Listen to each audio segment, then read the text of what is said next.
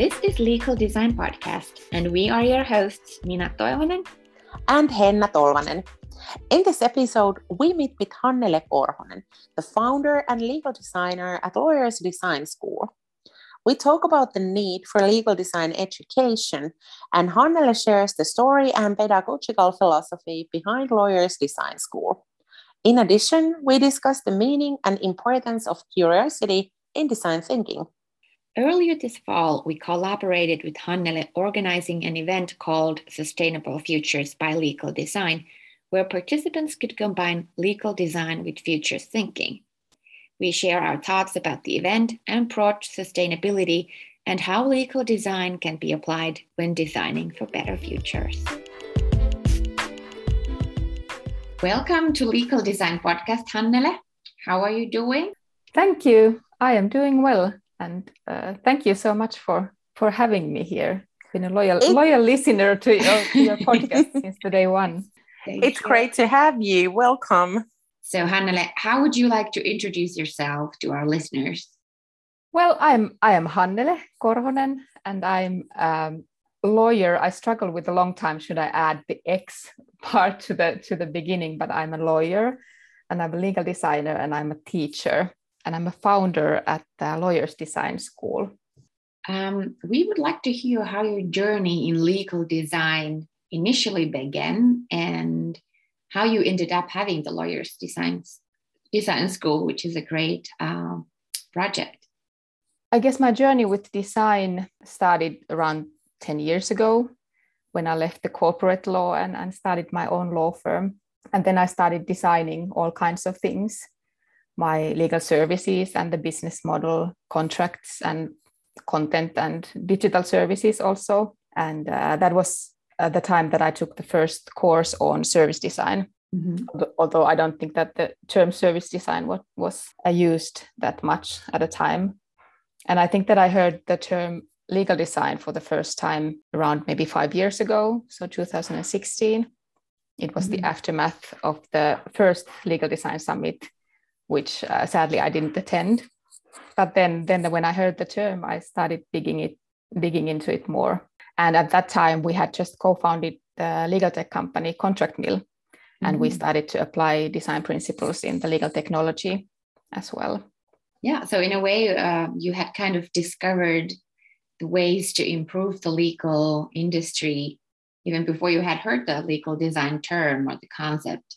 Yeah, in a way, I felt when I heard the concept and I understood what it was, I felt like it gave a name to so many things that I had been doing, and I was definitely hungry for more. Exactly, and quite a lot of people actually say that they have been applying legal design and design thinking without knowing the term or there's actually something called legal design. Exactly. But they've always been human-centric and customer-centric. Exactly. Yeah, maybe tells that this human-centric way to approach things, it's something very natural actually we people have. And now that we have a name for it, we can start to put more focus on those topics of how design exactly can change law. I think law school kind of messes us up and takes us too far from the human centrism, even though I think it's built within everybody. I mean, we're all humans. We tend to like other people and other humans. Yeah. But then when you go to law school, you just read books and books and books, and it's all about law. And the system. It's easy it's easy to forget that there's the client and there's the human behind everything. Yeah, so many young people go to law school they are thinking that they want to help people and they want to use the law to help the people, but then somehow the human aspect of it all kind of disappears, which is really sad. Exactly. But then if I continue on how I came up with the Lawyers Design School, 2 years ago, I then made a decision to kind of go all in legal design, and I changed my business into legal design consultancy. But then when I started to design the business itself and started to interview the potential customers, meaning lawyers, I kept hearing the message that the lawyers actually don't want to buy legal design as consultancy, but they want to learn themselves.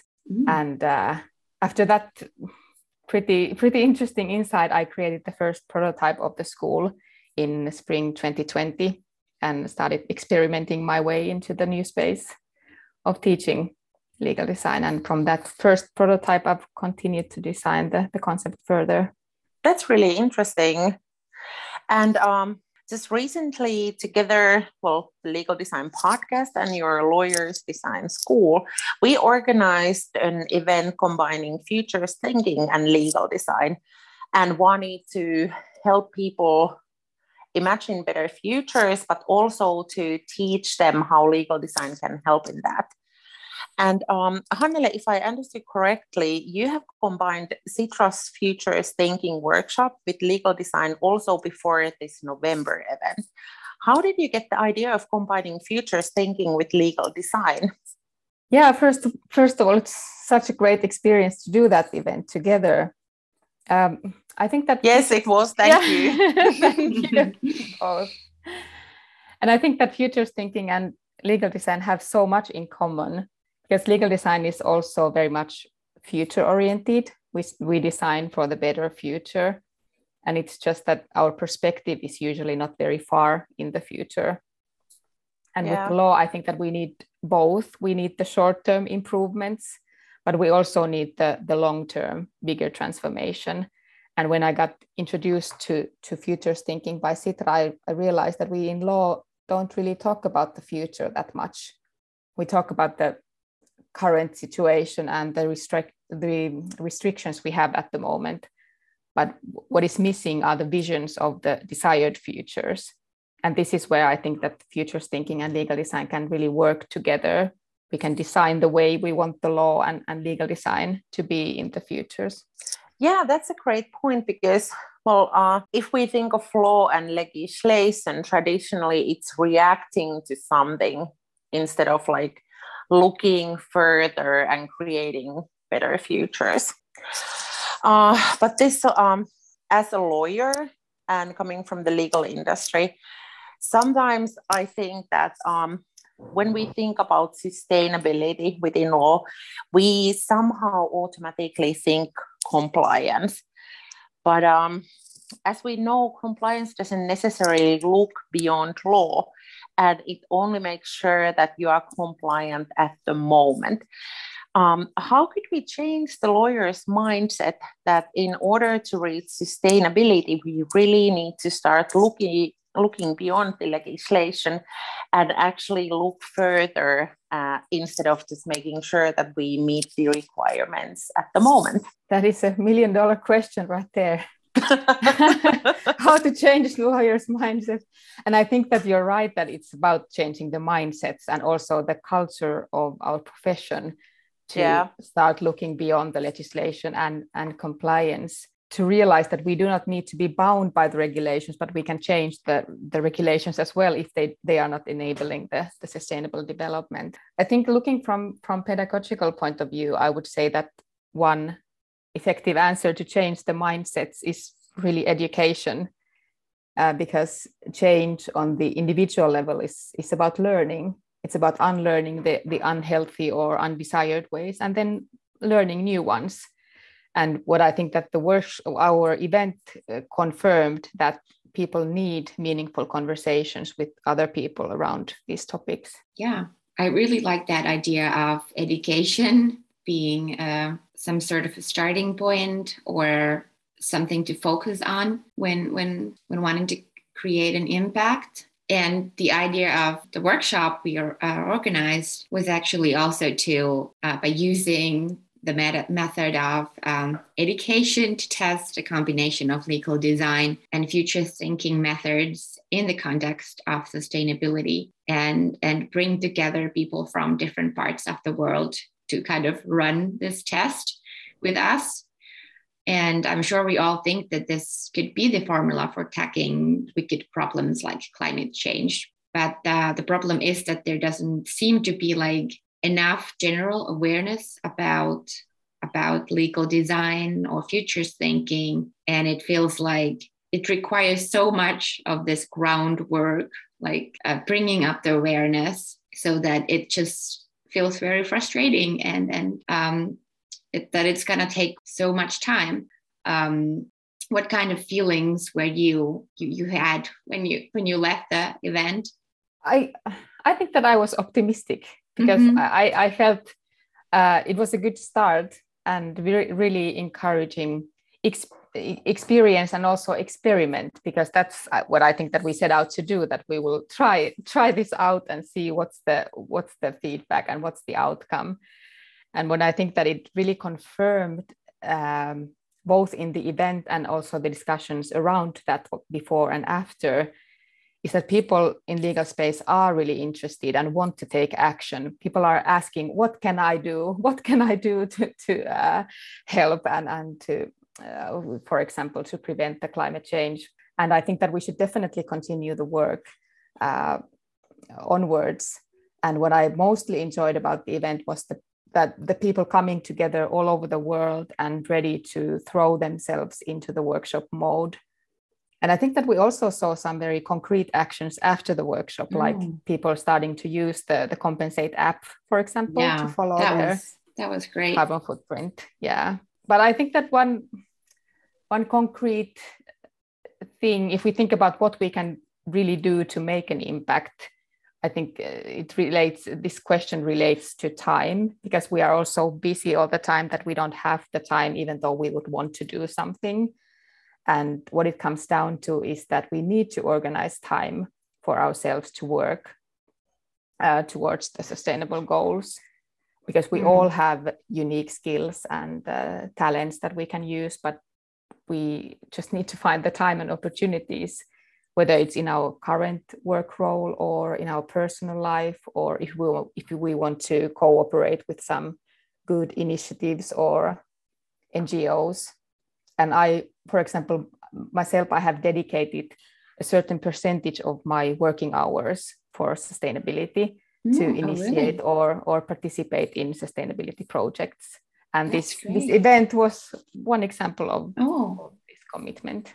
Yeah, do you want to tell more about that? That sounds interesting. I've never heard before that somebody would do that, or like really like consciously planning that. Yeah, that was kind of, because when I think about what can I do, I as I said, I need to organize time for it, because if I don't have time, then I will certainly not do anything about it. But this event was one of the examples. And then I've done, for example, one project together with Plan International to help immigrant girls to widen their career possibilities in Finland. So it's really about kind of taking contacts and getting ideas and being really deliberate about how to use your time. But that's great. Imagine if everybody did that, like kind of dedicated certain percentage of their time to the common good, like in a very concrete way, then what could happen? Anything could happen. That's actually something that we all could do next. Yeah, and I think it's comforting to know that you can actually do things. You just have to make time to do them, instead of just like watching the world go all the wrong ways. You can stop that. Yeah, that's really nice actually to hear that it matters. Even one person matters. You can do a lot of things. And it was good that you mentioned that we all have different skills. We can find ways to use them for good. I mean, you can be a lawyer during the day, but then like after hours, you can save the world. Yeah, climate activists at night. Exactly. Let's talk more about the Lawyers Design School. First of all, what is the pedagogical philosophy behind it? What do you, Hannele, think? What should lawyers learn when they join your workshops? And why do you think it's important? Oh, the pedagogy. I love this topic so much. I could talk about that for hours. So please stop me when you get bored. But yeah, I was really lucky when I started the Lawyers Design School back in 2020. I actually started pedagogical studies at the same time, and I was able to use that pedagogical kind of qualification or the foundation when I was building the school and developing the concepts and the methods and all that. So the pedagogy has a really, really crucial part in the whole concept. And the whole school is based on few cornerstones. The first cornerstone is empowerment, so that the goal of the workshops is to empower the lawyers to get their own insight around legal design and how it's relevant for them and their own people or community. And the target is to find ways to use legal design in lawyers' everyday work to really have true impact. And what this means in practice is that the workshop is not about me as a teacher giving any ready-made answers, but we discuss and solve the problems and do exercises together. And the learning is something that happens in each participant. And one effective tool for the empowerment is to kind of create a safe space for learning, because it's about acknowledging that all participants are welcome to the workshop just the way they are, whether they are stressed or annoyed or indifferent or skeptics for legal design or whatever. And we just set some ground rules for the dialogue and respectful interaction, and also that mistakes are gifts that teach us more, because for lawyers it's sometimes pretty hard not to be perfect. Yeah, exactly. Is it hard to make lawyers understand that it's okay to make mistakes? Or have you seen that when people come to the workshop, they are ready to make mistakes, or are they still a bit afraid of making them and thinking like lawyers usually think? It depends so much. I've had many different kinds of groups, and sometimes it's very easy that it's like this whole creating a safe space is like yeah go on, we know this stuff already. And then with some other groups there can be some cultural, like the internal culture can be like there's partners and then there are the associates, and are they allowed to really kind of suggest new ideas, or are they waiting for the superiors to come up with the new ideas, and then they are just yeah it sounds good. But that's why it's even more important in those kind of situations kind of facilitate the empowerment part, so that everybody is equal in those workshops, and everybody can come up with good ideas, and they have valuable input to give for the discussion. I've heard this saying about adult education, that when you're educating or teaching for adults, it's actually more about teaching them how to learn away from certain habits or beliefs instead of like teaching new stuff to them. Do you think it's true? How do you see it in your workshops? Maybe it's about because adults and lawyers may think that they have the expert position, and are they kind of willing to put themselves into a situation, completely new situation where you don't know what's the outcome going to be, and if I'm going to be any good at this, and so it's kind of unlearning those kind of what could I call them, kind of that prohibits you from being open to new stuff. Yeah, that's actually super interesting that we're learning new, but we're unlearning the old habits that prevents us to do certain things. Yeah, exactly. Can be even harder.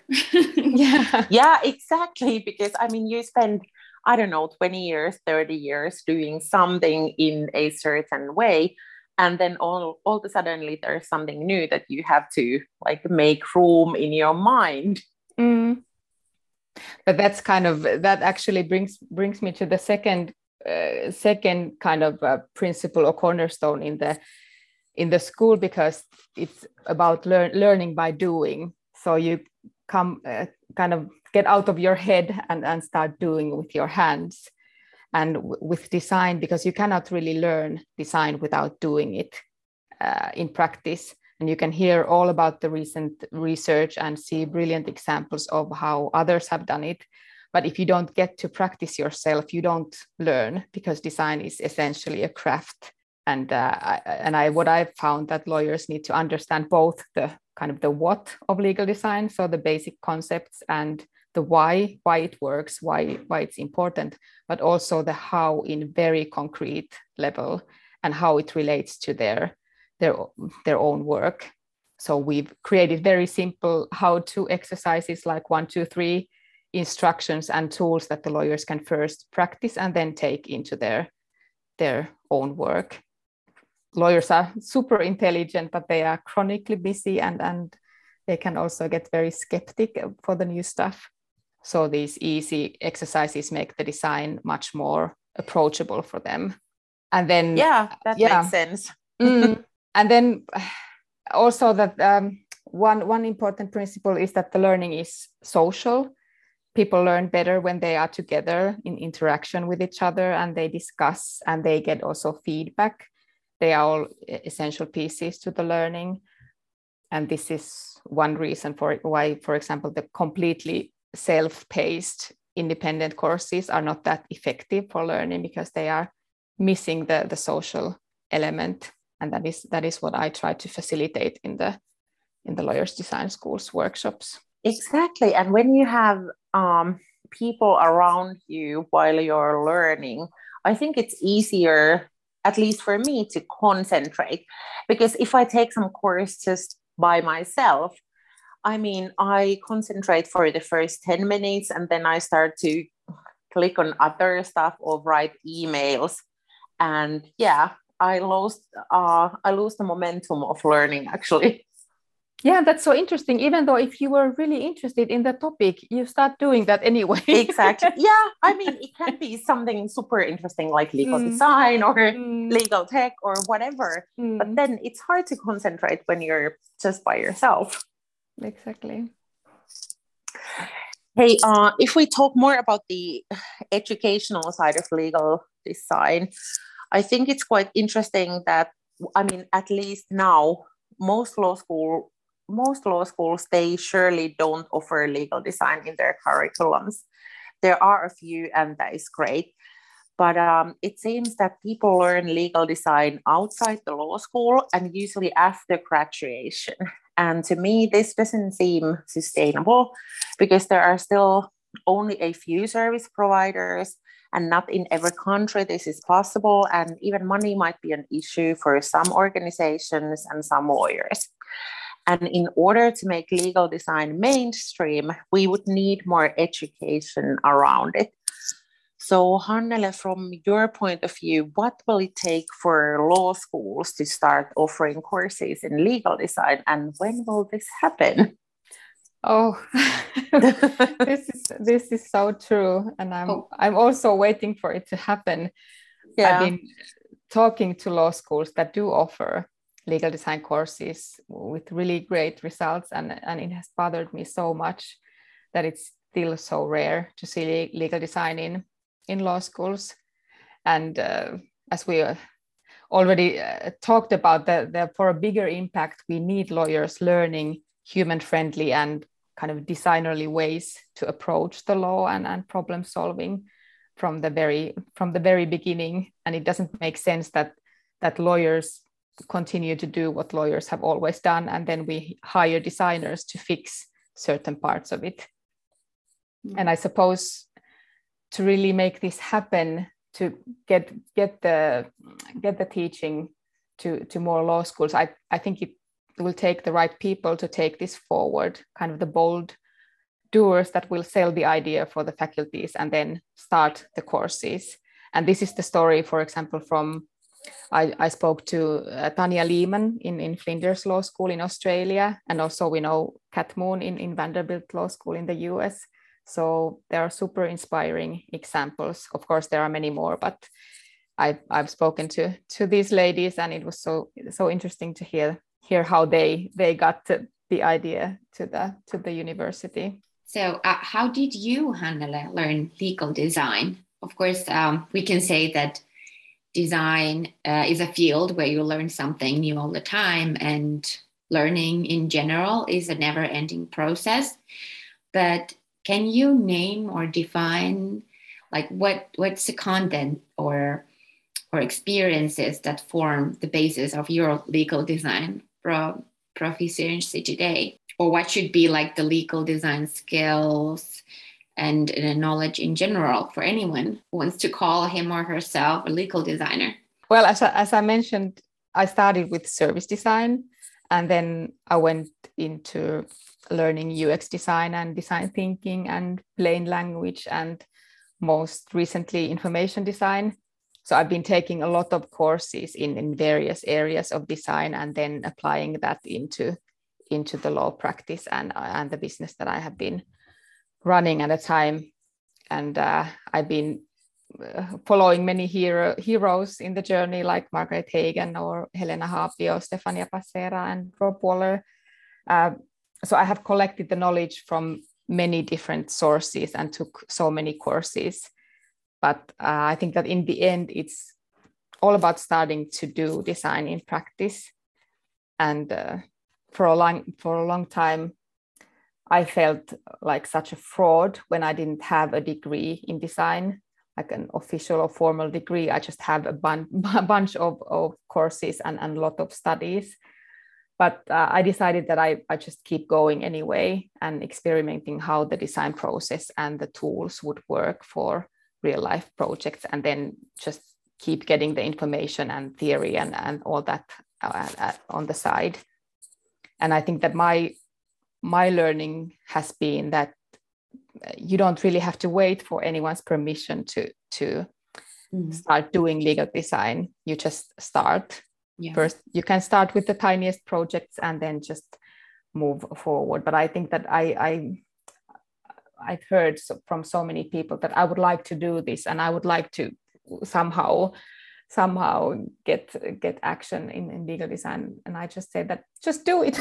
don't wait for anybody to tell you that it's okay to start. Yeah, exactly. And skills and abilities, you just have them or you don't have them. It's not about the certificate on your wall that kind of guarantees that you can really do it. You have to make sure yourself that you are like keeping up the process of learning. Exactly. And you are the only person who can make a difference in your career and your life. True. Hey, Hannele, I follow you on social media, and you talk a lot about curiosity. And for example, Kat Moon and Nora Alhaider mentions curiosity also quite often. What does curiosity have to do with legal design? I call curiosity as the kind of gentle little sister to creativity, because sometimes we can get very scared of the big words like creativity and innovation. Like, I'm not creative or I'm not innovative. But curiosity is where it all starts. You get curious and you start seeing the default in a different way. And I think that if you approach things with curiosity, you can learn new things and find out new information and insight. So yeah, I think that curiosity is super important for legal design in practice. And well, it sounds like curiosity is in general is important in design thinking. Should we focus our curiosity on legal issues, or is overall curiosity important too? I mean, does it help my legal career that I'm curious, let's say, about the Baltic Sea and how we can keep it healthy, or I'm curious about other cultures, or curious about winter swimming? Definitely, I think that the overall curiosity is important, because I think that for me, the curiosity is a way to see the world, and not just when thinking about the legal issues. And you can get so much kind of food for thought when you approach the whole world with curiosity, and you can get some inputs to your lawyer's work, just following and keeping your eyes open when you walk around the world. Exactly. And I think you never actually know what will make a difference. I mean, if you're curious about basically everything, there's always something that you can relate with your work. Exactly.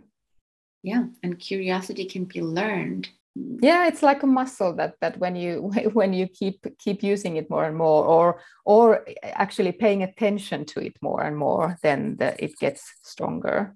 Yeah, and the same with creativity, because I think we tend to think that you either are creative or you are not, but it's often forgotten that it's something that you can actually learn.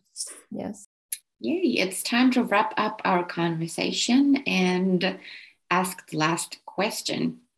Hannele, what do you wish to happen next in the legal design movement? Where in the law should people focus their creative energy and curiosity? That's you got to decide. That's a good one. I think that the legal design movement, I loved what Michael Doherty said. He said something like, it's time that we start talking about the quality of the legal design, kind of what makes good and what makes bad design and how to get there, rather than staying on the level of where we wonder whether legal design even is a thing, or who is allowed to do it, or call the work design, so we could move on with the discussion. And because after all, it's not really the words that count, whether we call something with the D word or not. And I think it's the impact and the change we want to achieve in the world with legal design. Yeah, well said. Thank you, Hannele, for being our guest. Thank you so much for visiting us. This has been great. Thank you for having me. Thank you for listening to Legal Design Podcast. This episode was the season finale of Legal Design Podcast. Your support during this first year of podcasting has kept us going strong. We'll be back with new episodes in February. Happy holidays and Happy New Year!